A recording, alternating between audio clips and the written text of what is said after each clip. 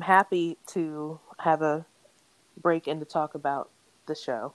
And Yeah, we've been wanting to talk about this for a while, and I yeah, felt like I probably needed some time to sit and process it a little bit more. mm-hmm. But everyone's reaction to it has been very, very um, inspiring in a way. Mm-hmm. Yeah, And everyone that I hear that kind of messages me, they're like, "Oh my gosh, this episode!" I'm like, "Yeah, yeah, it was yeah." really, really great. And yeah, yeah, I'm excited to talk about it.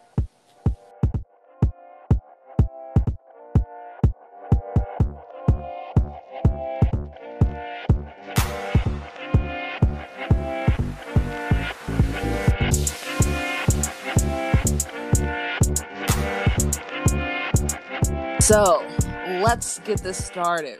Real snobs. Hi, everybody. We're back. How are you all?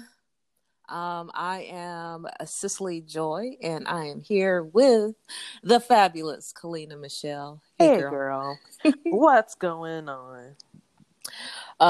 This show was going on. This Yeah. show, I don't know what I'm going to do when this show is done. We have 3 more episodes, and I'm like, what? TV is just not going to be the same. Yeah, I agree. But It's there's some stuff coming down the pipe. We could talk about that after we're But finished. the pressure for Yeah. them. Yeah. But yeah, we'll get into that in a bit. But for tonight, we will be discussing Lovecraft Country, episode 7. I am. That's. Oh, yeah, that's the name of the episode. I was like, you are what? I am talking about the show. Yeah. Follow me. Yeah. This. Oh my goodness. I will just start off by saying, and if I don't know if you want to do the recap and I chime in or what, but it doesn't matter. As I was watching the show and I'm trying to take my notes and stuff, I'm like, how am I going to explain this? How am I going? I don't think we need to explain it so much because there's a lot of people that are doing really in-depth analyses of these different episodes out there. Like, it's an easy Google search. But I will say that I think there are certain things personally that I wanted to point out. Yeah. I just want to get right into it. I'm excited. We got to talk about it. All right. So let's do that. So we've been waiting for this episode for a while because this one is featuring, it's following Hippolyta. Mm-hmm. Hippolyta. Do I say Hippolyta or it's Hippolyta? What is I think it? you said Hippolyta. I think that's how they're pronouncing it, which is a Okay. very, very interesting name. I have not heard that name before. No. I don't know if it's an African American name. I don't know. It's very Negro-ish. No, you didn't. See, here we go. Negrish. No, it is. It's Hippolyta. It is. I think it's definitely African American origin. I mean, obviously it's actually Greek. They're saying it's from the Hippocratic Oath and all that stuff. So the origins are Greek, but like how we have taken various names and create a Americanized name. I don't know how you want to put it, but that's very African American of us. Yeah, to use a Greek name like that. Yeah, or also, and maybe I may be wrong with this, but I feel like we have perfected the art of taking a masculine word or a masculine name and making a feminine version of it. Mm-hmm. Like think of a lot of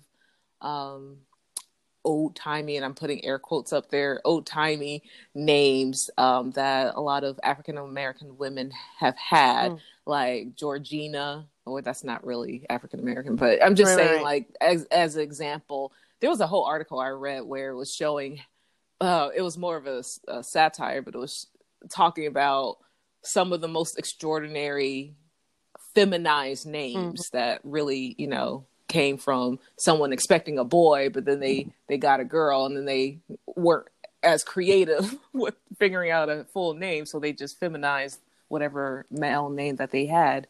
I find it interesting that the Greek mythological Hippolyta was actually considered queen of the Amazons. Oh, there was a name like Hippolyta. Yeah. Okay. Yeah. Wow. But that said, the fact that they consider her the queen of the Amazons, that makes so much sense for this episode. So yes, that does. Yeah. So let's go right into it. Let's go. You can start. All right. So this episode actually starts off, the opening scene starts off with Hippolyta in her room trying to figure out how to open this orrery. And if you don't remember, the orrery was basically this model of the solar system that she confiscated or stole from Letty's house that she found. So it's pretty much kind of like this puzzle. She was trying to figure out through all these equations, all of these like coordinates and all this stuff. And it starts off there and then it jumps back. That scene jumps backwards 3 days where we know that Hippolyta was on the road turning around to when her daughter Dee held up a map to show where George may have gone to. So in the previous episode, they were heading home and Hippolyta turned the car around and she's like, I'm going to go get some answers. And so we're given this scene where she actually is standing in the ruins of the Braithwaite mansion that, you know, burned down from an earlier episode, episode 2, I believe. And as she's going through these ruins, she finds a symbol in the charred wood, like a wood panel that's also on the orrery. So she also finds a rolled up comic that Dee, her daughter, drew for George that confirms that they were there. So then it goes back to, I guess, present time where she figures out the orrery, the puzzle, and then she opens it and it reveals a key and a clue. Yeah. I don't remember what the clue said, but it was basically just some kind of I will say a little bit of a riddle. Yeah. I don't remember what it was either. And then to me it wasn't really that important, but then we go into the title sequence, which again I like to pay attention to, and the title sequence is just a kind of silhouette of the orrery with the icon of the comic heroine that Dee drew in the comic that I think she gave George. So that really, once you see the episode, all that makes sense a lot more than at the beginning of the episode. But already you're knowing that you're going to be in for a very interesting ride. Yeah. So the next scene goes to Christina Braithwaite's house. She's now in the basement. If you don't remember, the previous episode ended with Ruby kind of confronting Christina, who now we know she was using the potion to pose as Will or William. So now we are in the basement that they've locked up, that Ruby was wondering what's going on in the basement, all that. And we see the bodies of William and Hillary, who you, Kalina, were correct. I was, wasn't I? Hillary, Hillary is the same person that was from that old town that was keeping the dogs and that keeping Montrose prisoner, I guess. So yeah, she was the same person, because I did look up the actress, and that actress played both roles. So we see the bodies in the basement, and they're basically, the bodies itself, the people are dead, but the bodies are kept alive, quote unquote alive, in the basement because for the potion, Christina needs their blood. So like they're preserved somehow. Yeah, exactly. They're pretty much on life support, but for all intents and purposes, they're dead. So Christina explains to Ruby basically how she seduced William to get him to teach the spell, since obviously being a woman, she is not allowed to be a part of the order of Adam, or Sons of Adam, or whatever they're called. And so as she's learned these spells, she also tells Ruby the truth of her agenda, trying to obtain the pages, how Ruby's family's connected, Right. all that. So basically just now getting Ruby on board with everything she's trying to do. And for the most part, trying to make her an ally with this mission that she's trying. It's so sad that I don't trust Christina at all. Because if history has shown Black people anything, unfortunately, is that white people are always going to have their own agenda and they'll use us toward those means. And at first you're thinking when she's talking to Ruby, like, they were talking, she was like, why did you even try to be a man? Like, you made love to me as a man. And she was like, no, everything I did and said, it was all me. And, like kind of professing this like love for her in a way, or this kind of respect for her. Bond. Yeah, like trying to make them bond, but I don't trust her because I feel like at the end she's going to sacrifice her too. There's no reason that Christina has to connect or bond with Ruby other than her connection to the family and her ability to help her get what she wants. That's all. Like, what other reason would she have? Yeah, it's weird. Yeah, let's keep going. So, yeah, we definitely... All right. So, the next scene is now we have Letty, who is dreaming of Tick's ancestor, who is now, we know as Hannah is her name.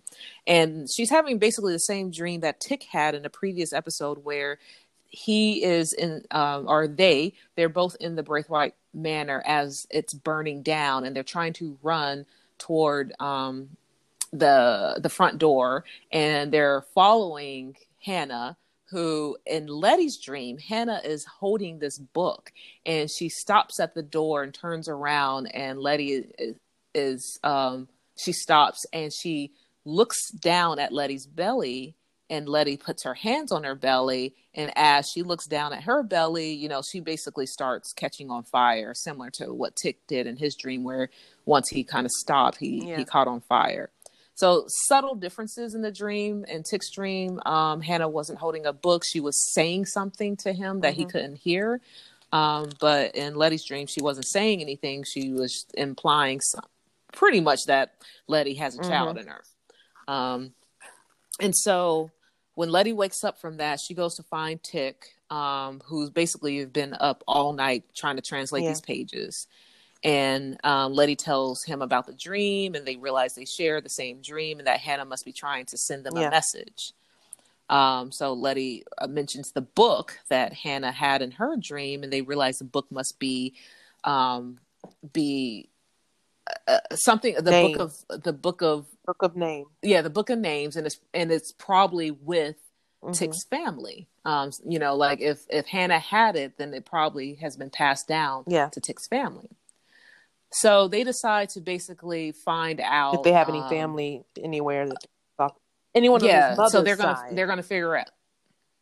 Yeah, they go off to try to figure this out. In the next scene, we see Montrose waking up with his lover making breakfast, and I really wish I can remember his lover's name is Sammy. I want to call him the bartender all the time. So I wanted to call him that, but I was like, he needs a name. He's been in enough episodes. He deserves a name. So Sammy is up cooking breakfast, and he mentions that he didn't have any food, so he went down to the corner store, and Montrose is now paranoid because he's like, oh crap, my neighbors may have seen him, leave the house and stuff to get food. And he just starts, as he sits down to eat the food, he's starting to nitpick a bunch of stuff. He's nitpicking the food. He's nitpicking everything as if trying to push Sammy away. Like, kind of that expression of like, okay, back to normal, back to how things were instead of how things are now. Sammy gets up to leave with him, leave, and Montrose gets up to try to stop him in the hallway, and he's holding his hand because he's holding his arm back, just as Letty and Tick arrive to see this, and pretty much confirming everything that Tick heard about Mm-hmm. his dad. Tick pretty runs Yeah, off, he I does. believe. No. He could. No, Sammy Sammy leaves. leaves. Tick confronts his dad, and doesn't Tick start punching his dad or No. There something? was Or no physical altercation. did I just make that up? Because he looked like he was He about just to, leaves. and he didn't. Yes, yeah. But what happened was Montrose, because he called him the F word, and he was like, "So is it true? You are a, you know." And then Montrose said, yeah. "You're not going to call me out my name like that. I'm still your dad." Blah blah blah. Yes. And then he asked if his mom and then he always said, knew. "Yeah," and I And knew he that. said yes. I think I called it. I don't know if I said it on this show, but I called it in like episode 2 or something like that when they finally found Montrose. I said, Yep. George is probably actually Tick's dad, but because his mom probably knew that Montrose was gay." Yeah, we were talking about that because they had implied things where I thought that the reason why Tick's mom probably had an affair with George was because Montrose was, whether he was because he was alcoholic or now we know I thought it was gay because or he was whatever. gay. But we still haven't gotten confirmation that Tick is George's son. It's just we know that his mom was with George. I think so, because George was acting like Tick was his real son for real. Yeah, he had the picture and like, everything. Okay. I mean, it wouldn't be surprising, I think.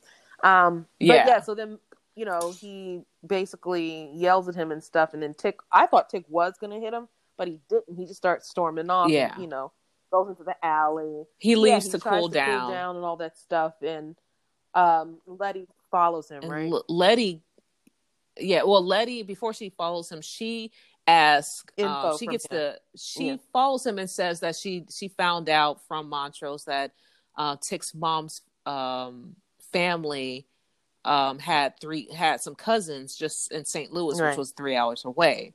And so Tick is just kind of losing it a little bit, but he starts realizing that growing up, the abuse that he received from his father was never about him. He always thought like he wasn't good enough. He was always doing something to make his father angry. And he realized that the abuse that his dad was giving was because his dad had his own shame and he was releasing it on his son. And, that has to be like, that is really profound to kind of figure out. Yeah, because I thought he was going to do like manner. Most, men tend to do, like, can't believe my dad's gay and fuck that guy and I hate him, and they, beat him up and stuff. But he was really just upset because he was like, I thought my dad really just didn't love me because of something I did, and it was his own. Yeah, that is a revelation. That's really hard, but I'm glad he came to that. But yeah, I guess it's going to be relevant later on. But so they got to find a way to St. Louis at this point. Yes. So the next scene, we see Hippolyta dropping Dee off at home with Ruby to watch over her while she's going to hit the road. Now that so when she opened the orrery, not only did she get a little clue, but there were also coordinates as well. And so she is going to follow or go to the location of those coordinates. So while she's getting ready to go on her quote unquote guide trip, that's what she told them, Tick and Letty come because they need the car because they want to go to St. Louis, and she kind of snaps at them and leaves, and they're like, what the hell? And I think Letty mentions that she probably is angry because she knows that we lied about how George's death and stuff. And so they have to figure out with Hippolyta taking the car, they have to figure out another way. And they decide to take the bus, but Letty decides to stay behind to talk to Ruby because she hasn't really talked to her since Ruby moved out of the house. And Tick is deciding to just go on alone without her. You know what? I'm reading something else too, not to go on a little bit of a tangent, but apparently there's a character in the Marvel universe, comic universe, called Hippolyta as well. who is in the universe Queen Interesting. of the Amazons. And because she is, a Greek goddess, she's ageless and immortal. And she can, she can travel the stars and stuff. So it's really interesting. Well, that's really going to Yes. connect to a Okay, lot of please continue. things. Wow. Again, Yeah. putting a lot of thought behind everything. I love it. So now we see Hippolyta. She's on the road and she's heading to the coordinates from the orrery. And I had to look this up because I knew this was going to be important. But as she's on the road, she sees a black woman riding a motorcycle and rides up beside her, and they kind of connect and see and see each other and pretty much give the equivalent of a head nod. Like I see you, whatever. And I had to look this up because I was like, okay, who is this woman? Mm-hmm. This woman has to be significant. And the woman her name is Bessie. Oh crap! What was her name? Her Bessie. last name too. It starts with an something S with for the sure. S. Yes, I will get back to it. But who this woman is? It's Stringfield. Bessie Stringfield. She was the first African American woman to ride across the U.S. solo, and she also was a World War II veteran as well. And to me, this was significant because there was this sense of freedom, there was a sense of independence, and what who this character is someone that is a pioneer of sorts, and someone that went against the grain, doing something that has never been done before, but also not really accepted during this time. And as we have grown to see Hippolyta's character in the earlier episode, the Indiana Jones episode, we were information was revealed that Hippolyta is extremely smart. She's not just like, I'm just going to be someone's wife. She named a comet, and she has a fascination with physics and astrophysics and all of these things. And as we were seeing how she was trying to figure out this orrery, that she is extreme mathematician. Like I'm she sitting here like, what is she talking about? And I was like, this is great. Yeah, she was very, and so there's so much more to her, and from how we've seen her thus far, and even her interactions with George, who basically told her, no, you need to stay home. I don't want you on the road with me because it's dangerous. It's like she's being held back. She's being stifled. And so that, seeing Bessie Stringfield on the road with her was kind of this validation of freedom that I'm sure she was feeling at the time. So Dee left I think there was a little packed lunch in the car, and Dee left one of her comics with her, as she always did with George when he had to go on the road.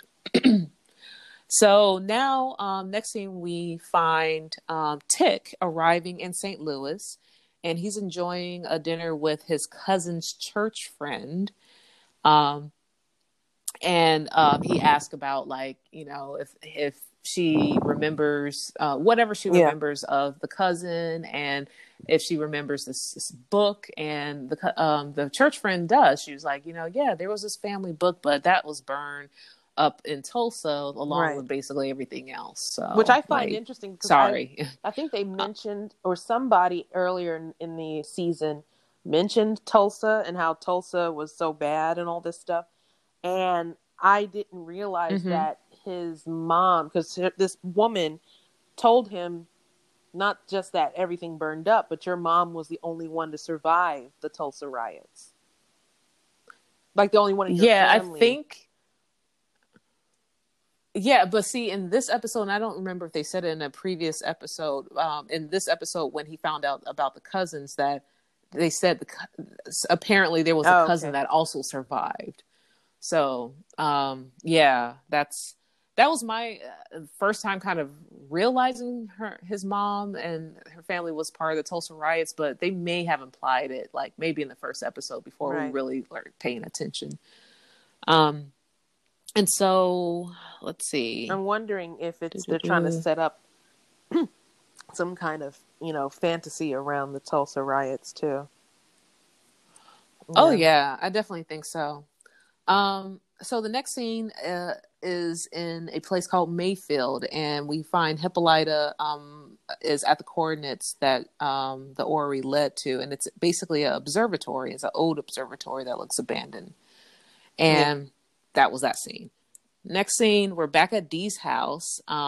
Letty is playing cards with the kids, and they do another kind of little nod to Emmett Till, where one of the kids asks, "When's Bobo gonna come back?" Like he was always really good at these games.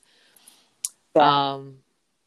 Letty and Ruby are in the back, and they're talking about basically her and Tick's situation and where Ruby's been and all that stuff, just basically catching up. And as they're talking, Letty is starting to, I think Ruby is making like some sauce, some spaghetti sauce or something. And she asks Letty to try it. And as Letty is approaching, she starts getting queasy, basically confirming her pregnancy symptoms, or that dream where she is pregnant. She is experiencing these symptoms, and she runs off to a room so she can open the window and get some air. And it's Hippolyta's room. And that's where she actually finds the orrery, realizing that Hippolyta is on some other mission. She's not doing what she was supposed to do, but that Hippolyta has been keeping secrets. So as we're back at Tick's cousin's friend's house, and Tick is there, and as the phone rings and the church friend goes off to answer the phone, he's looking at a photo album, and so she points out to someone, and she says, "Guess you know who that is?" And I don't know if that person is his mother or maybe the cousin, because she never says. It's a woman in this picture, but Tick notices that this woman has a birthmark on her arm, and he runs to a mirror and takes off his shirt because he has a very similar birthmark on his back, which I feel like I've seen that mark before. Yeah, I did somewhere too. I couldn't remember. I can't remember where. Yeah. So the phone call that was received was actually Letty calling to tell Tick that Hippolyta had the orrery, and they put two and two together, and Tick realizes Hippolyta's in trouble because she's chasing this thing, and she doesn't really know what she's doing. And so as Letty is telling Tick this, Ruby overhears and on how Hippolyta's in danger. And so, okay, we know Ruby is kind of being the ears and eyes for Christina. So, she is quietly observing what's going on. So we can kind of see how this may play out a little later. Next scene is Hippolyta. She's back at she's at the observatory, and she's looking around again. It's abandoned, it's dark, but she finds this panel where there is a very similar keyhole to what was in the orrery. And she takes a key that she got from the orrery and inserts it, and it turns on this device that controls like the telescope. She kind of starts having this moment that reminds me of the meme where you're seeing all these calculations floating by, and kind of a Katherine Johnson moment where she's just trying to figure out these calculations and like put these clues together with all these coordinations, all this stuff. She's just having one of her genius moments. And she hears some voices, and she hides. And as she hides, two white cops, basically come into the room that she's in and looks around, and they find her, and they briefly start to interrogate her. As they're interrogating her, Tick, I don't know why I put Letty was there, but it was just Tick. Tick shows up, and he just starts fighting off the cops. I'm wondering, I was like, how did he get there so quickly? I guess Letty told him the coordinates that were on it, so he could figure that out. But I was like, it must have been a time jump. I don't know how the cops got there that quickly. I just assumed the cops were probably just watching that place anyway. Since it's part of that secret society. That said, it's like a big tussle scene, and the cops are, being fought off a bit. And Yeah. is it? Yeah, Hippolyta picks up a gun, right? Yeah. So the machine, as he's fighting, the machine starts to open a portal to it, and it's just like flashing a lot of different places. And Tick pushes one of the cops through, and then Hippolyta picks up the gun and she shoots the other cop, who just falls back. And as Hippolyta and Tick are kind of just like not in awe, but like in shock of everything that's happening, they are close to the portal and they both get sucked into it. We see Hippolyta kind of going through, like, again, this portal, this kind of wormhole-esque type thing. And then she ends up landing in this other world, in this like barren world, this dark barren world with this big alien structure that looks kind of like this alien skull, like glow skull. And then these two alien robotic beings, huge giant beings, start walking to her, and they take her, and she wakes up naked in this white room of light. This is how I described it. Everything I'm going to write now does not do any of the rest of this episode justice. This is me just trying to make the most basic descriptions I can, but you fill me in on things, or fill in everything that I'm leaving out. And if anything, people just need to watch this episode, because none of what I'm going to say can do this justice. Because I really was like, I don't know how I'm going to. Yeah, and it was in a word, I think this was a beautiful representation of some sort of like Afrofuturistic views of things. Yes, very, definitely very much Afrocentric science fiction, which I love. But yes, she wakes up in this room. Yeah, she's naked. And there are some a jumper, like some kind of overalls or whatever. Weird. I'm like, why'd they give her some overall? Like, that's interesting. Like, after she's naked, like, okay. Yeah. So she puts that on. She's just trying to figure out where she is, and she notices she has this weird thing kind of inserted in her wrist. I can't describe it, but it's just something in her wrist.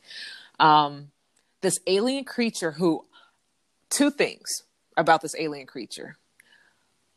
The first thought I had with seeing it, I thought of Amethyst from Steven Universe.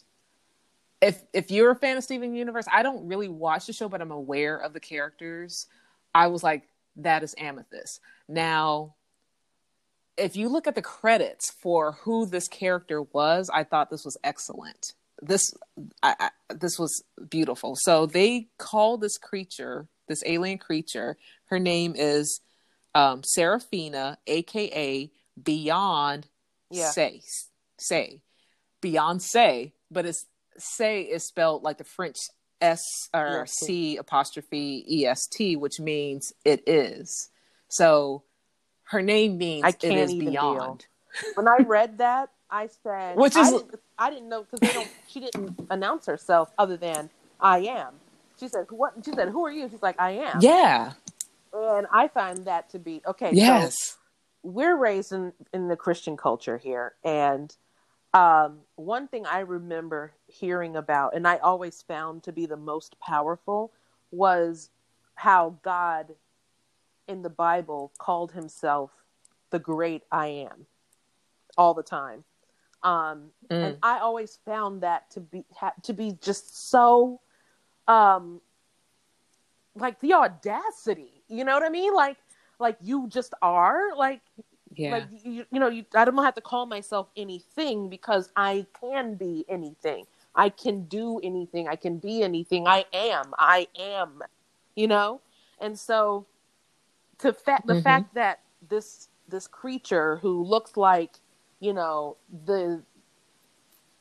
she reminded me of, do you remember that music video for All the Stars?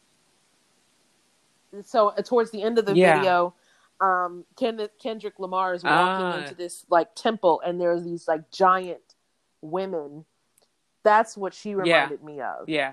Kind of like that, almost like like she's futuristic, but she's also ancient, and so it was just her hair, her hair, the skin, everything. I said, this woman, or she's not a woman, she is, or it is, or it what I am. Yes. It was just powerful just seeing her. And then when she was like, Hippolyta said, wait, who are you? I am. And she was like, what does that mean? You know, it was just like, okay. Yeah. And she proceeds to tell her that she is not in a prison, because Hippolyta's like, where am I? Right. You know, just asking all the questions you would ask. And she just says, you are not in a prison. And I believe she leaves.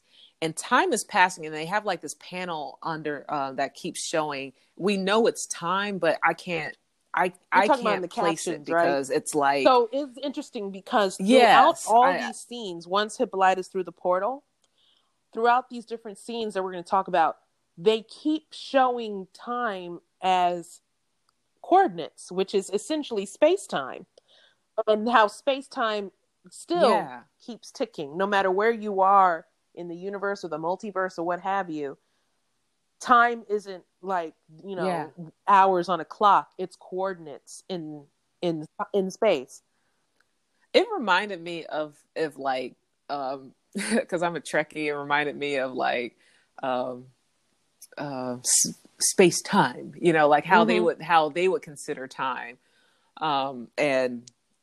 I don't know. I was just trying to follow and make sense of it, but that's me making my earthly eyes and my earthly knowledge trying to. That's also how Hippolyta found this portal, is going to some sort of coordinates. So it was very interesting how they had that throughout these different scenes. But so she's looking around. She finds these things in this room that she's in. She's trying to take apart the panel and to figure out how to open the door, because not only is she like a math genius and a physicist, she also is kind of an engineer genius, can kind of figure out how things work, based off of like, you know, just taking apart panels. And she sees that this is still mechanical stuff. There's part of this scene where she's not only taking apart the panels at the door, but she starts taking apart the panels on this table where she was. Which I found that to be weird. I don't know why they included that scene, but well, she takes the panel off the table, and she uses one of those to kind of pry the panel from the door. Okay, so it's almost like she's using that as a tool. Also, she had them floating in the air, like she was reciting something. So she, like it. Yeah, there was a lot going on that I was like, stop trying to make sense of it. So it was like she was coming to her own revelation about like how her own genius that didn't have any relevance in her world back on Earth suddenly had some relevance in this room, and she was able to figure out how to make them float or something. And she was saying all of these formulas and things, and I said, okay, girl, like she is in her bag right now, having a good time. But she did try to get out of this room, and so she, you know, pries open this panel. She opens the door, and Beyonce comes back and pushes her back in the room, and she's like, you need to let me go. This is, you know, I can't be in here. You can't keep me here. I want to go home. And she was like, look. She didn't say this. She didn't say look, but she was like, you're not in prison. No. Like, she reiterated it again. Where do you want to go? She said, like, tell me a name. Where do you want to be right now? And after kind of pressuring her, Hippolyta just screams, basically, I want to be dancing in Paris with Josephine Baker. Immediately there. Poof. Immediately. She's there. And she's there backstage. They're getting ready to perform and being pushed off and onto the stage. And of course, she's just like, what? Mm-hmm. Now, let's talk about this moment here, because I've been hearing a lot of buzz about this, and I love that this conversation's happening. So here we see Aunjanue Ellis, who plays Hippolyta. She's, I believe, 51, 52. She's probably maybe a size Mm-hmm. 14 or so, like a very average size, a beautiful body, but not a body that we often see as beautiful on TV, Mm-hmm. a body type that is very, very common in real life, but not on television. And here in this scene where she is a dancer, she's wearing kind of like this burlesque, just a very bikini type top with a little frilly skirt. She's showing her torso, she's showing her thighs, her legs. Mm-hmm. We've seen a scene where she is naked, and so the buzz has been about this, people saying, "Oh my gosh, look at her. She's brave for doing this and brave." And people are like, Yeah. "Stop saying she's brave. She's not, I mean, she's just showing her. Yeah. She's just being, this is reality. She's not brave Right. because there's nothing wrong with her body." And so the fact that, I saw this body type featured among dancer body types that, are the typical model-esque sizes and all And of the that. funny thing was, the dancers weren't I concerned loved about, her body not fitting into what they were doing. The fact that she just wasn't dancing. They were like, "Bitch, take off your top." Yeah. She's like, "Take off your top, she was kind of do messing the up their steps, performance. Stop messing up." And they got in her ass after the performance, but she was still kind of reeling from the fact that she was there, like almost as instantaneously as she could speak it. Yeah, and kind of. Once they went backstage, Josephine herself walked up to her and reassured her, "Look, it's okay. You're American like me. I get it. Just here's the steps again." And she literally got an actual dance tutorial from Miss Baker herself. And I would have been just as starstruck as she was. I was like, I can't even believe, like, can you even imagine, Cicely? Like, I know. That's, and so the thing is about this also is, for a while, real, like, she's just trying to understand if this is even like real, if this is just a like illusion, and the fact that she is actually here. Now, this is her dream, and we've seen when she was on the road, she was listening to Josephine Baker. She was listening to her music, so we could, so we could see that she was a big fan. That was like, and think about everything that Josephine Baker represents. She where she came from, what she where she went to, who she became, and all of the challenges that she overcame, and this the starlight, this icon. So we're seeing these themes happening throughout the show, and here she is with one of her idols, in Paris, a place that she probably never imagined she would be, on stage dancing. And so we start seeing she's this there montage for quite a while. We don't know how long, but enough time that she gets into the routine. She starts adapting to the life. She's performing with these other dancers. She's enjoying herself. She is backstage, kind of now among these other women, among Josephine, among kind of this sensual, relaxed environment where people can just be themselves. They don't have to kind of aligned to a role. And she's having this discussion with Josephine about, they're talking about freedom, the freedom she's experiencing, and realizing that she was just a Negro white folks wanted her to be. That she said something about, like, they found a way to lynch her without actually doing so. And she said, I hate me for letting them make me feel small. And this is a big theme through these scenes that we're going through, how she is becoming herself. It's I am, like, she's discovering who she is finally by the freedom to fulfill these scenarios, these dreams, these places. So this was a powerful, deep in her psyche scene for me, her talking to Josephine at the bar. They're sharing like some weed or whatever. They're just chilling and they're sipping cocktails, and Josephine literally asks her, you have that look in your eye, or something. She said something to the effect of, like, you have that look in your eyes, like, I know what that look is. And, Josephine can attest, because she herself, being African American, she had no freedom there. And when she came to France, she was able to blossom and be her full self and reach her full potential.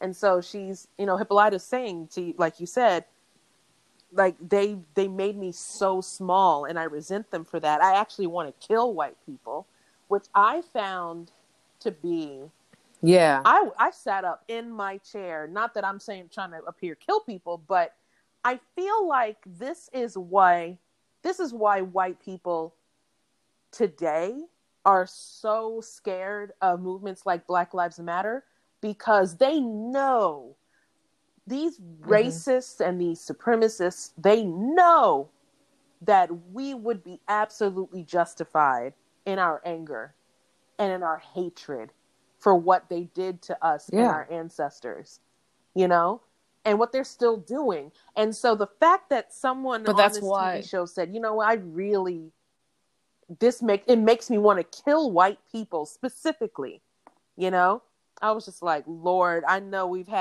almost all of us at one point probably had that thought in the back of our head. Not saying that we want to kill our friends, but like, it's just, we want to kill the system that made us so small more than anything. And it's just like, I get it. I got it. I said, ooh, girl, I know that anger. And I think it was right after, was it right after this that she was transported somewhere else? She said the words once she realized exactly what she was feeling. She said, I am Hippolyta. And every time she would say this phrase, she is transported into kind of another reality, time, world, space, something. And this time she's in Africa, and kind of in this midst of like this Zulu like fight, or maybe almost more of like the Dora Milaje from like Wakanda, like that, the female army, because she is surrounded in a circle by other female warriors, and she is in front of a teacher, a master in a way, and the master's basically saying things like, it was a great monologue. Like, who are you, and this and that. Yeah, and I know what this are woman. you, and just challenging this woman her. Was she had a recurring role on Veep. She was the really stone-faced, had it all together secretary. And I remember her performance was really underrated on Veep. That's her name. The woman killed this role as her teacher. Yeah. And the monologue she had, I can't remember everything in that monologue, but she was basically saying they're like, this is what they're gonna try to do to you. And this is what they did do to others. And so you don't have the luxury of staying down. Like, if they knock you down, you got to get back up. You got to keep fighting, blah, blah, blah. Yeah. And so then we have this montage of basically Hippolyta, getting her ass whooped. But as she's doing that, she is learning and she's improving and she's becoming this better warrior and she's fighting others. And she's basically, she's mastering the skill to the point where she finally overtakes her teacher. And when she overtakes her teacher, she is basically ready. She is crowned, I guess, by the chiefess of this community. And we see that now she is leading the army. She's leading this all-female African army and giving a very similar speech that she was given about who they are and about the enemy and what the enemy's trying to do and all of these things. And we find that the enemy or I don't think they're Confederates. A bunch of white Confederate men. I didn't know. Charging I don't think at they were them. Confederates. Well, I think there's significance in the fact that they were wearing Confederate, which the was same really Confederate colors and the same uniform as Confederates. They may not have been Confederates in the actual show. This reminded me. I don't think that was a coincidence. What it may have been like when these different, when the colonials came to the motherland and started taking over all these nations and killing all these nations. So that's what it kind of looked like that to me. But again, it could have. The only reason I say differently is because a lot of those the colonizers, a lot of them were I like see. British I see or what you're French, saying. and their colors weren't gray. Their colors were either red or blue and all that stuff. Red, mainly the British for the red coats and all that. But the fact that they were wearing gray, and those were like Confederate colors. So again, they may not have meant to be Like actual a Confederates, but I symbolic think type that was situation. kind of a, Almost, I also found it interesting that it was just the yeah, women fighting and there were no men yeah, anywhere. And I was just like, that is very interesting to me. yes, yes, Yeah, I think that was on purpose. But yeah, I loved it. Great yeah. scene. There's this that she kills like the first horde of them, I guess. Yeah. Wave. Yeah, this first wave they decimate, and she's again giving them a speech of the remaining soldiers that are there, and we see this cloud behind them, and I recognize this cloud are actual, like, the next wave coming at them, and they're greatly outnumbered now. And as they're approaching, she kind of just lets her weapon down and just like prepares for this onslaught.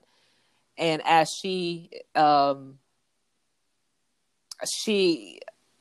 what was I saying? Oh yeah, as she is preparing, she has this moment, and she is transported again after saying, "I am Hippolyta, George's wife," and she finds herself like back at home now in the bed with George. Episode 1. Yeah, they're back in bed again. It's that similar scene. Yeah, I believe so. But this time she's different, having had these experiences. You know, George is like, I want to make love to my wife. I'm up here with my wife. Yeah. And in the beginning of that scene, she, you know, they have this intimate moment, and then she asks him, this is back in episode 1. She asked him, hey, I want to go with you on your trip. And he says, no. It's too dangerous. You need to stay here and blah, blah, blah. But in this scene, where it starts out similarly, she ends up telling George all about her adventures that she's had so far and what she did and how she figured it out and the key and all this stuff. And this timeline of George is just, you know, awestruck and listening. And he's like, so is all of this real? Are you real now? Like, am I real now? What's going on? Yeah. And she explains, you know, that the device has allowed her to travel to many, that they're basically the many worlds theory.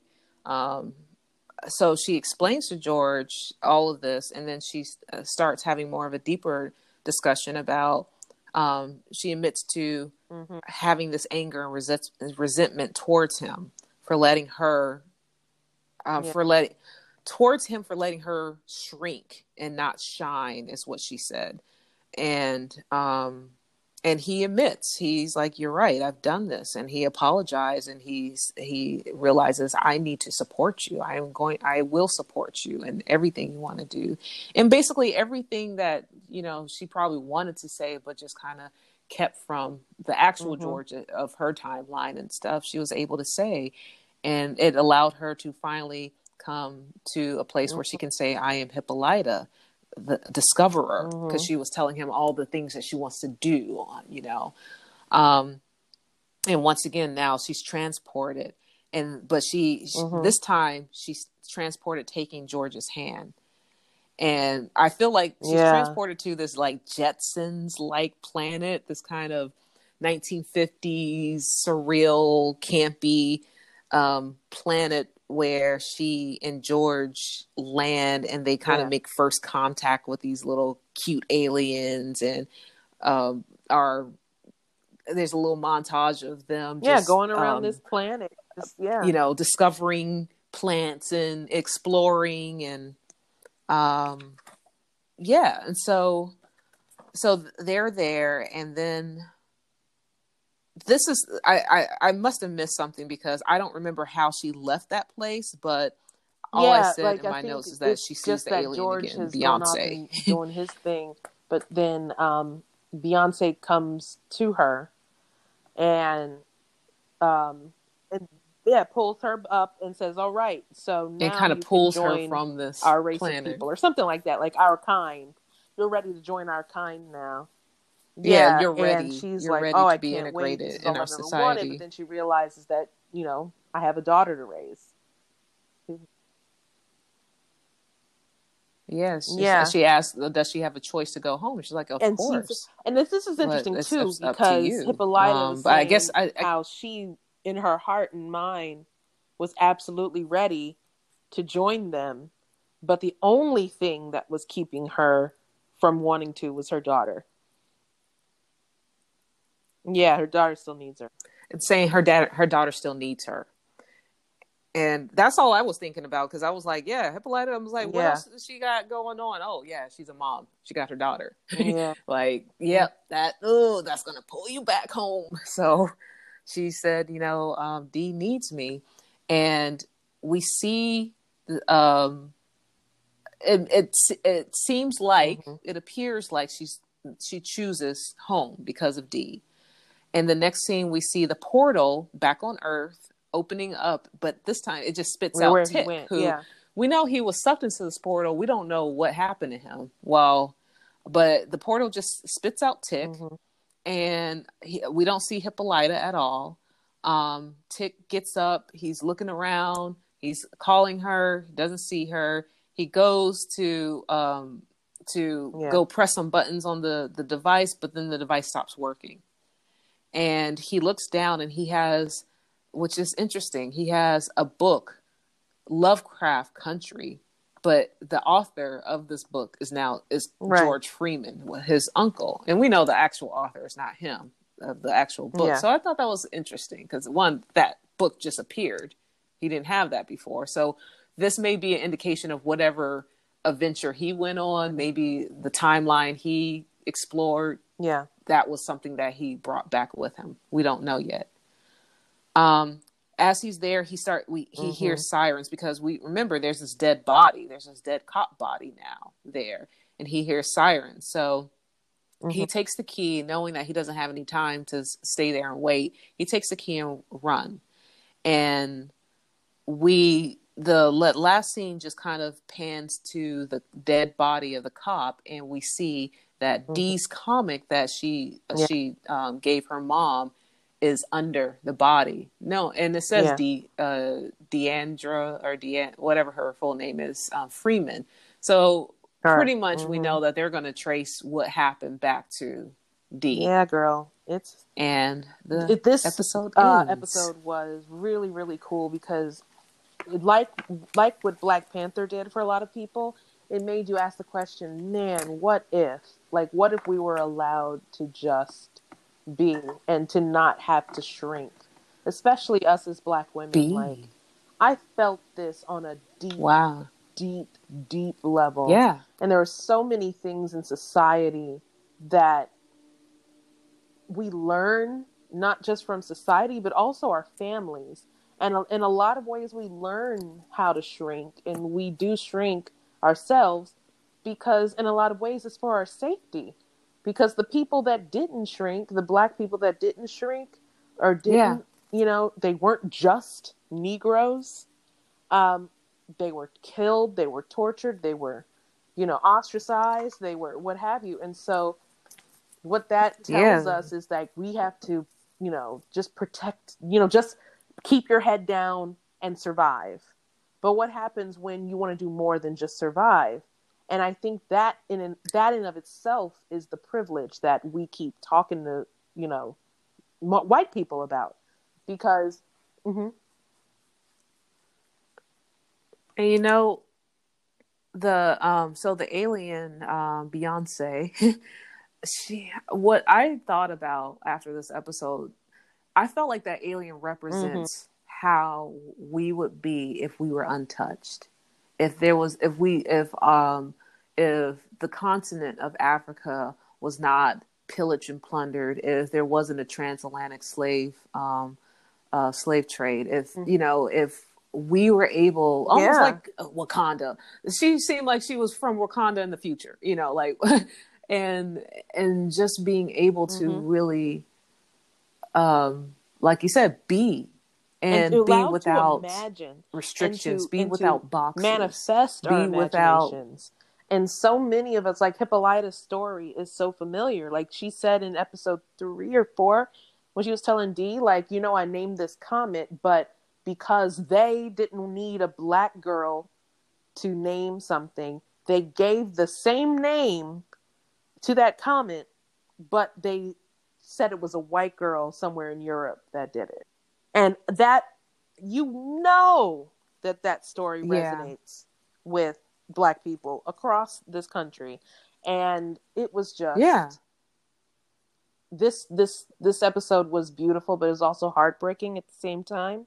But it was also inspiring because like it or not, there are still many things in this country that we have to fight for. But there are so many things that we're able to do now as Black people that our parents weren't able to do, that our grandparents weren't able to do.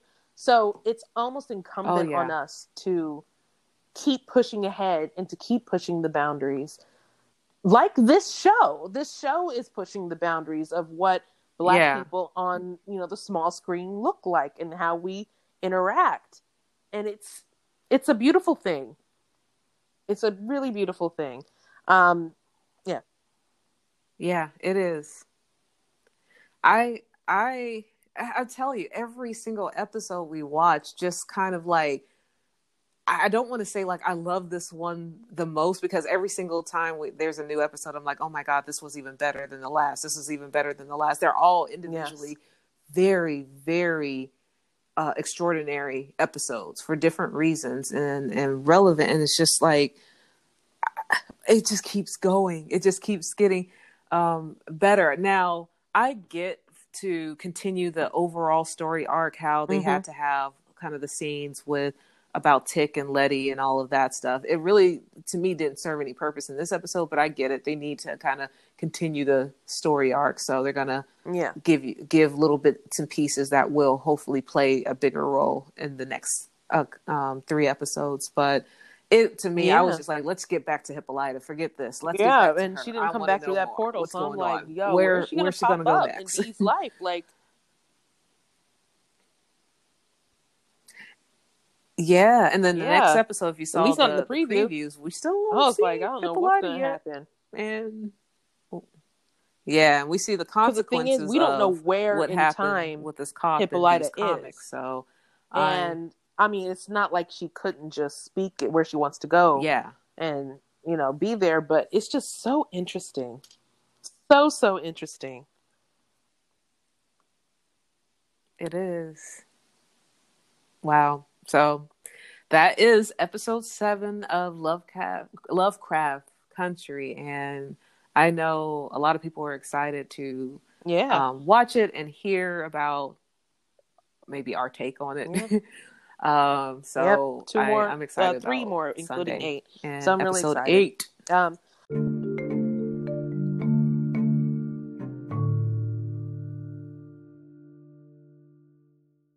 What have you been watching otherwise? Have you had any time? Yes. Yeah, actually. So yeah, I have been able to catch up with a couple shows. So there's, I want to speak about 2.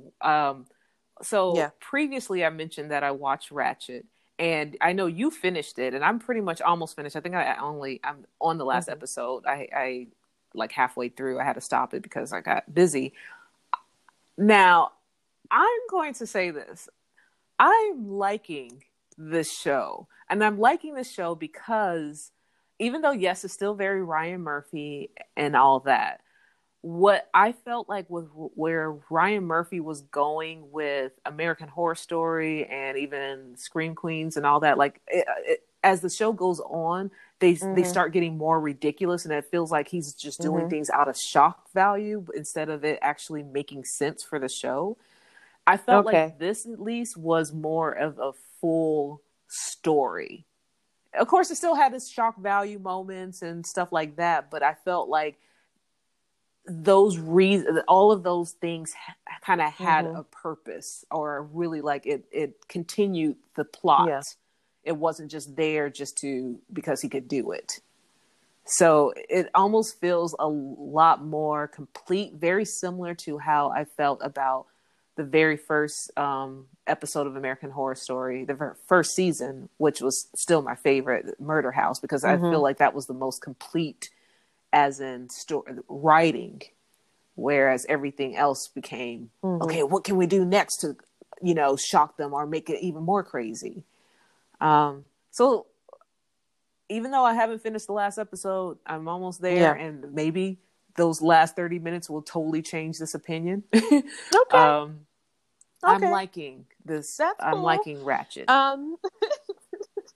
Okay. I didn't care for it, but that's fine. I'm glad what you that gonna you're say? seeing a value in it.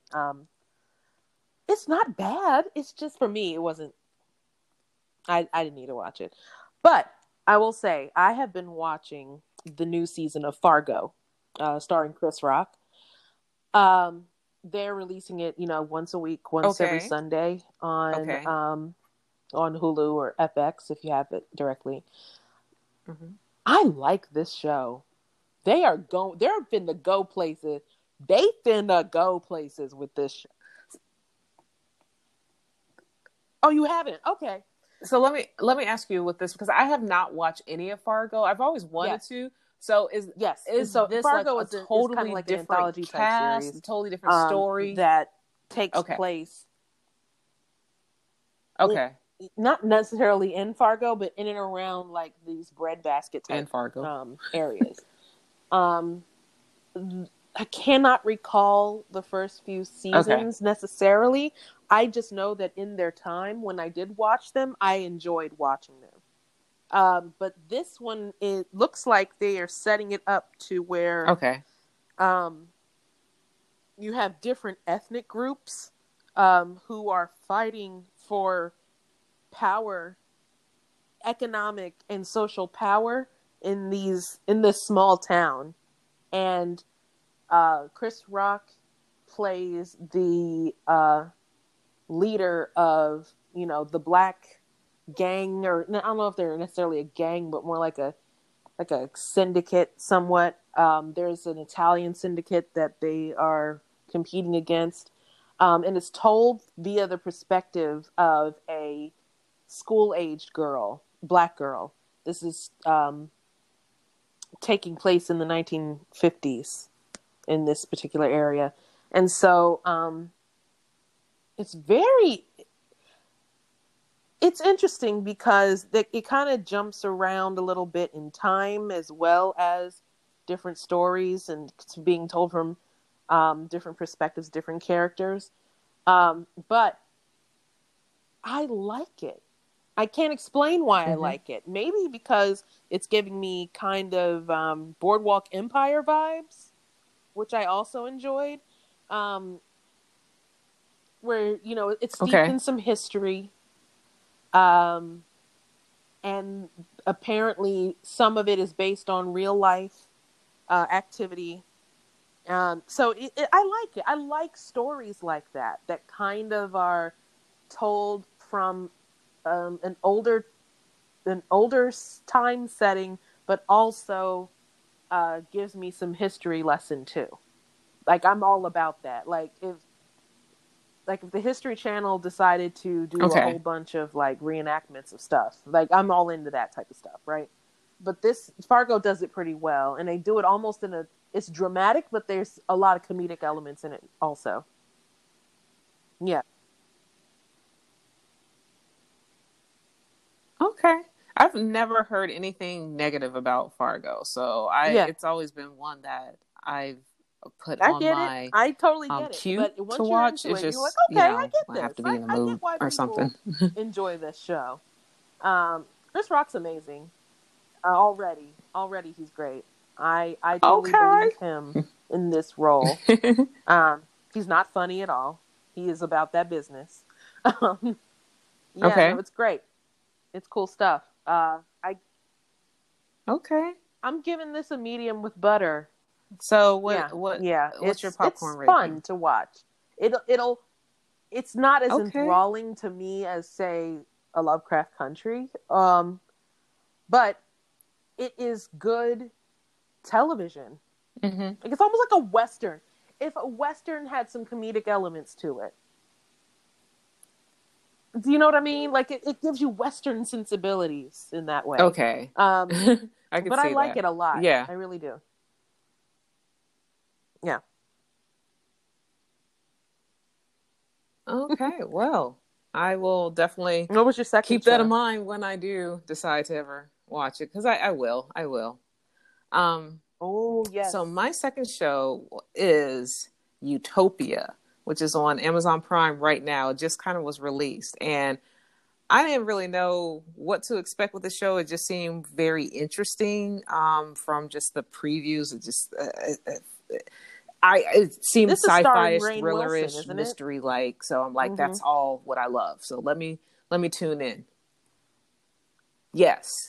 Well, it's funny because it's like he's not the main star. It's almost like equally Mm-hmm. balanced. It has John Cusack, who's a bigger. He probably has a bigger role than Rainn, but it's this is a difficult to explain, and I'm going to explain it in the best way I can without spoilers.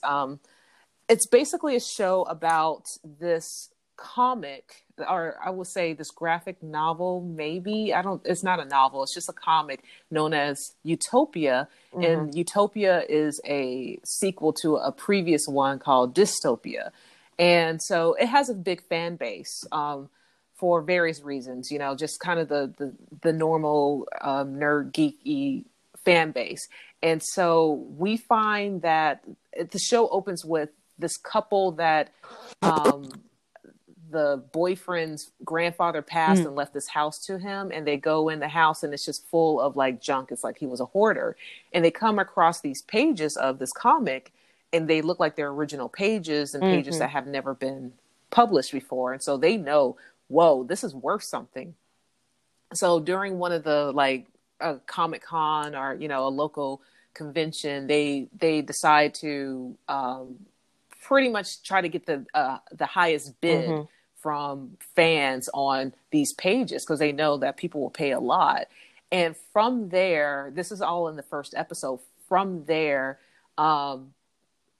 there's a group that a friend group that probably just know each other online that are big fans of this comic, but they're fans knowing that this comic has deeper implications. Like this comic seems to have predicted diseases and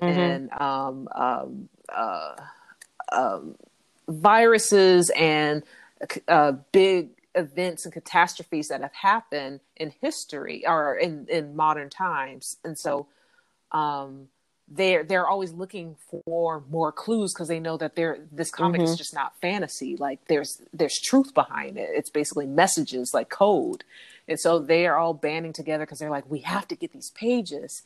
And something happens where there are a group of other people that are after these pages, and they will do anything to get them. I'm going to say that. I'm not going to really go further, but we learn that there's a lot. The story and everything is so much bigger. Everything that is behind Utopia and Dystopia is so much bigger. There's truth in it all. And we learn that what is comic is actual truth. It's like everything that was depicted is actually someone's life that they've gone through. And the show, at first, I was very confused at how to feel about it, because even though it's kind of fantasy and campy, it kind of, the feeling of it seems like it's targeting a young adult demographic. But this show is very graphic, and certain things that happen, I'm like, whoa, this is like, even though they rate it, it's a weird rating. It's like rated 16 plus or something. I'm like, what's that rating? It needs to be rated MA, because it is, they do some things, and I'm like, okay, this needs to be more like, this is pretty graphic. And so it's weird because it's how the story and everything goes. It feels like it's missing its targeted audience for how graphic it is. So it took a while for me to place it and to understand how I felt about it, because even though I was curious, and the mystery of it will keep you watching it, it's kind of uncomfortable Yeah. because they do certain things and I'm like, I don't know how I feel about this. So that was interesting, but also, and I heard some buzz about this too, and I do agree.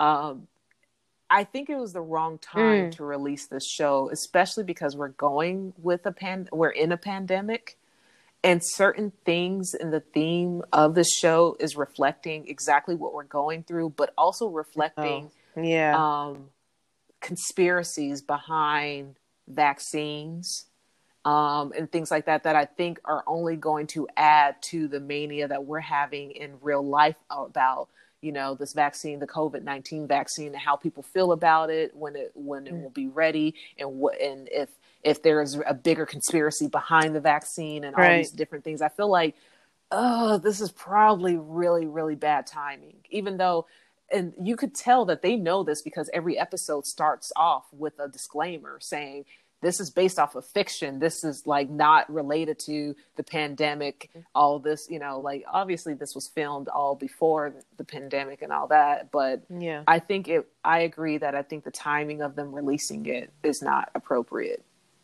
for the current culture that we're in. With that said, if you Okay. want to watch it. Just try to separate fiction from reality and Yeah. not I you know I'm go still deep into the flabbergasted rabbit by hole how that some many people can go into. people um are just falling for all these conspiracy theories so much. Like, conspiracy theories are now mainstream. yeah, and the thing is, I feel I'm with you with that, but at the same time, unfortunately, and this is part of when Mm-hmm. I have a public health background, and there was a class on ethics. We have, you know, ethics for public health, and in that class, you're learning about all of the different Mm-hmm. events that have happened in the history of health or modern day health that have led to a lot of the laws and the ethical regulations that are here now, and they're there because of things that have happened, like the Tuskegee project and all of that stuff. And unfortunately, because there is a precedent for these things, I can also understand the conspiracy behind it. I can understand people's concern about conspiracy theories and questioning, It's important to okay, the question, but true when it nature becomes of things. complete And I think conjecture it's and there's important to no real question, but basis don't. on in anything, and it causes way more harm. I mean, look at what happened Yes. recently at the White House for that, Senate hearing for the judge. Like, everybody in the scientific community and anybody who listens to the scientific community Yeah. knows that was a huge no-no, and sure enough, now it's being known as a super spreader event. So, I mean, it's like it was a crowd of people who believed Hmm. it wasn't going to affect them. It was a hoax, and it's a man-made thing, or if they do believe Yeah. that it's real, it's not as bad as it seems to be, you know. Yeah. That, and the thing is also, don't people need to humble You're themselves, right. because people feel like, oh, they heard a source that Thank challenges you. whatever mainstream knowledge of it. This source must be right. You aren't an expert. When were you all of a sudden Yeah. an epidemiologist? When are you all of a sudden a astrophysicist, or whatever the conspiracy is surrounding? Like, people feel like they become an expert just, and I'm like, all you're hearing is someone else's opinion about it, and you put the pieces together and it makes sense to you, but you're not understanding they're presenting it in a way to make it make Mm-hmm. sense to you, because the way you present things, if you're trying to convince a person, you're purposely leaving out certain facts. You're Right. not going to introduce facts that actually negate what you're saying, or prove you wrong, unless you have other proof against it. And so it's like, for people not to understand that they are being they're in a way manipulated Right. in the same way that they feel they're Yeah. being manipulated by the mainstream opinion. It's like, humble yourself to know that you are not an expert, that it's okay to question. It's good to research and look up and try to understand other people's motivations behind what they're saying and why they're spreading this, and not that they're just spreading it because they want to I know we're getting off inform on a tangent, everyone, but I but think that that they might be have the an key, interest in because this. it's not like we're saying don't question. It's totally fine to question. It's just that when you keep questioning, because if you only agree with things that fit into keep your questioning. own That's all I'm worldview saying. that you're comfortable with, you have stopped questioning and you're not willing to learn. And that's the difference between someone who is scientifically minded and someone who is not. Not saying not to be, elitist sounding or whatever. You don't have to be an actual scientist to be scientifically minded. What I'm saying is, you may feel one way about one thing one day. You may say, you know what, I don't think vaccines are for me. I don't like them. Okay, totally fine. If your reasons for liking them is that, maybe you got sick with the flu after getting a flu shot. Okay. But then if someone comes up to you and says, hey, don't you know that the flu shot is not likely the source of you getting the flu? You probably were infected before you got your flu shot, and the flu shot honestly has nothing to do with you being sick right now. And here's some science to prove that, or here's some study to prove that, and all this kind of stuff. It's okay to research it and say, oh, okay, I've changed my opinion. People will hold on to their beliefs so hard just because they want to. You know what I mean?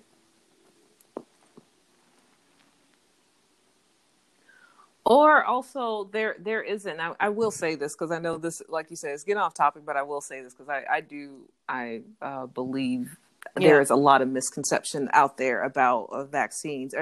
Let's talk about the flu vaccine. I want to keep it there since it's a common one. Exactly. People believe if I take a vaccine, this means I'm not going to get sick. I'm going to be well and all that. The thing is, vaccines are there to prevent something that cannot be controlled and to something so much more so much worse. The flu vaccine, you can get sick. Yes, you can feel symptoms. You can have certain symptoms because of what the materials of the vaccine. Yes, the vaccine comes from the dead virus. That's part of the science of creating a vaccine and all. And so how your body reacts, because your body is still reacting to something foreign. Your body is still exhibiting an immune response, but that's the purpose of the vaccine, is to have an immune response. So if the actual flu virus comes to you, the actual live virus, the virus that can possibly kill you, likely may kill you or really, really incapacitate you, comes, your body already has a response to it to fight it, versus your body not having a response to it and the flu virus kicking your body's ass. And so for you to get a flu vaccine and to feel a few symptoms of a cold, that's what I've been saying to so that many people. Is a hell of a lot better than dying from the flu. And that's the point of the vaccine. And the point of the vaccine is not, people, Cicely, it's going to make me feel like if I get a vaccine, that means I won't get sick. No, I'm like, did y'all not listen at all in school? But then I realized, like, maybe a lot of schools didn't teach this. Yes. I mean, I don't know. Because that's the whole point. Like, no, you just I don't think they build up your body's response to really it. Pay attention. So if you do get sick, maybe you won't be as sick as long or something like that. Yeah.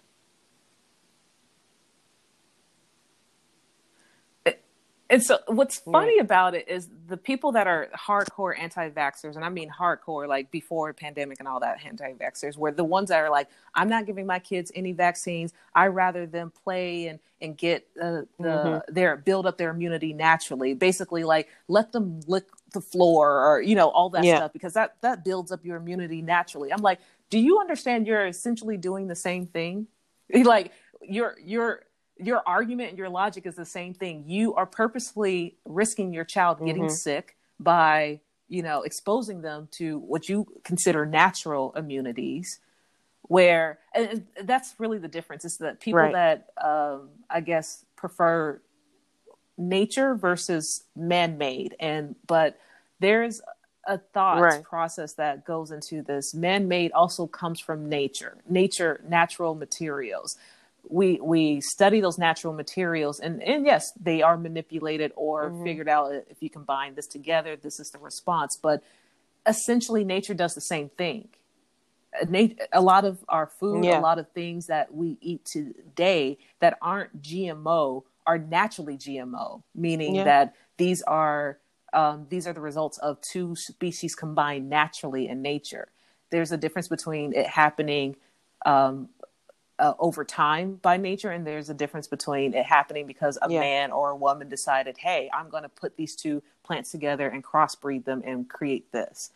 It's essentially the same thing. So it's really an argument over what people feel like if it's meant to happen because it happens in nature versus if we're forcing it to happen because man happens. But my mindset is more man, and this is me, not everyone may agree, as men, in the general sense, we are part of nature, and our curiosity and our ability to grow and learn and develop is part of I mean, we nature. could absolutely just let and nature take its course with COVID, essence, but we'll lose millions of people in the process. Natural. That's why they're trying to rush to get a vaccine because, like you said, you can naturally do the same thing, but you could also naturally die or suffer really, really, really hard, and then if you survive, you'll have your immunity built up, or you'll have a much better chance of surviving